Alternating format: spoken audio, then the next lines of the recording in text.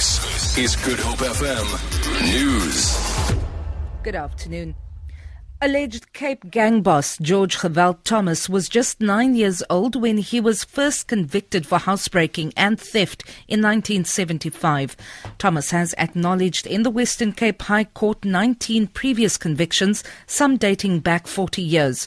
This as sentencing procedures got underway in Cape Town today in the case of Thomas and 16 co-accused. Last week, Thomas was convicted on 53 charges, seven of which were murder. Berenice Moss reports. State prosecutor Vali Viljoen started off proceedings by rehashing Thomas's previous convictions dating back to December 1975. The crimes committed include housebreaking, theft, assisting escape from custody, and murder.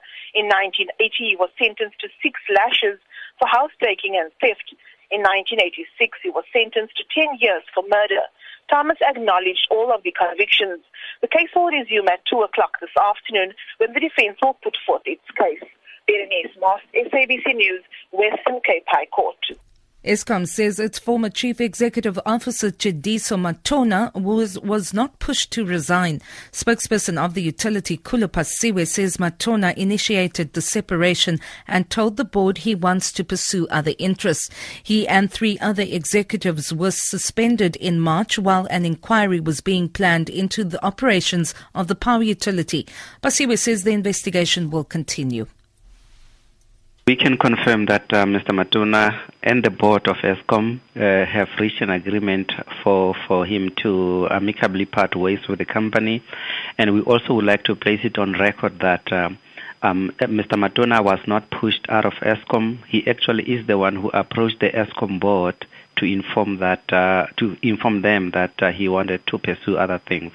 So the board has accepted his resignation.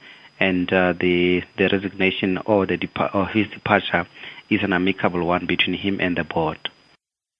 Minister of Trade and Industry Rob Davies says the Code of Good Practice on broad-based black economic empowerment is meant to encourage better business behaviour. The minister briefed Parliament's Committee on Trade and Industry on the code today. On the issue of employee share ownership programs, Davies says changes will ensure that past measures of ensuring compliance will now be looked at by a task team. Davies says the code will help business strengthen capacity and bring more people into the supply chain. The main thrust of them is to try to strengthen those parts of the BEE codes which will allow people to become real effective participants in the productive economy in this country. That's what it's about. Banyana star Portia Modise is retiring from international football.